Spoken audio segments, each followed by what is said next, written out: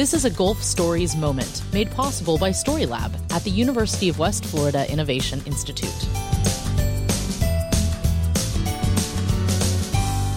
Hello again, everyone. From the University of West Florida's Innovation Institute, I'm Christian Garman.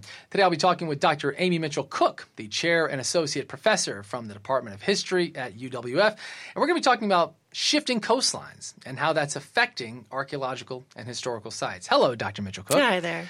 So shifting coastlines, a.k.a. climate change, right? Right. It's a big problem. Specifically how? How is it a big problem? Well, it's inundating the shorelines, and humans have lived near the water for centuries. And that shifting coastline is eroding prehistoric sites. It's undercutting historic sites, and it's just going to get worse.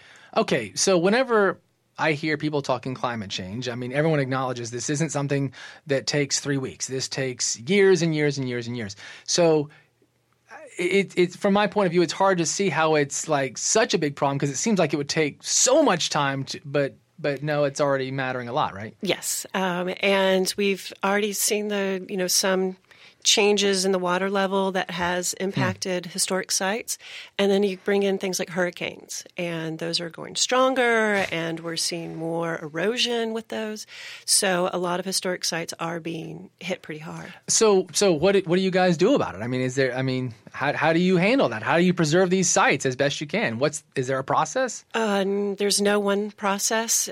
Sometimes you can move a site. So a historic house, you might be able to move it inland. They've done that with some lighthouses. Mm-hmm.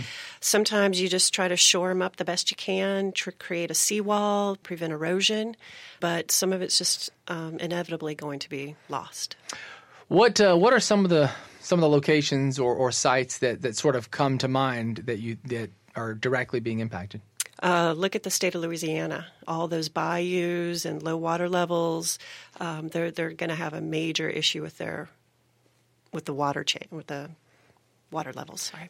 And then you've got shell middens and things like that along Florida, the Gulf Coast, where prehistoric individuals were living. And so it becomes difficult to track that as a maritime historian.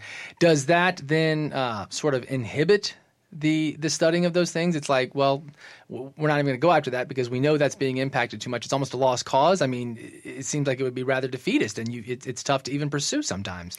Almost, or it's almost the exact opposite. We've got to get to those sites now.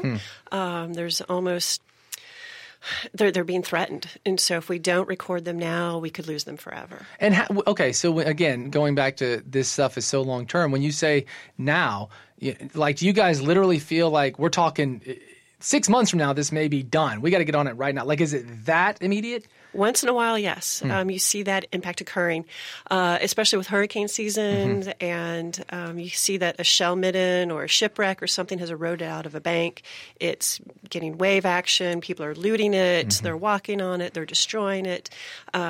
You have to record it before it does disappear. Last thing with regard to hurricanes, when we've got a Cat 2, Cat 3 in the Gulf, and it's projected to come somewhere right up the Gulf Coast, and for a fact there are 2 or 3 specific historic sites there.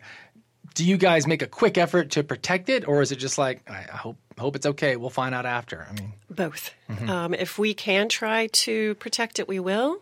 But sometimes you don't have time, and your house is also important, and so you're trying to preserve your house. But then you also want to go down and get the museums and the archives and the historic buildings all boarded up as much as you can. Dr. Amy Mitchell-Cook talking the coastlines, the ever-changing coastlines, and how it's significantly impacting historical sites. Thank you, Dr. Cook. Thank you. For more Gulf Stories, visit uwf.edu/Gulf Stories.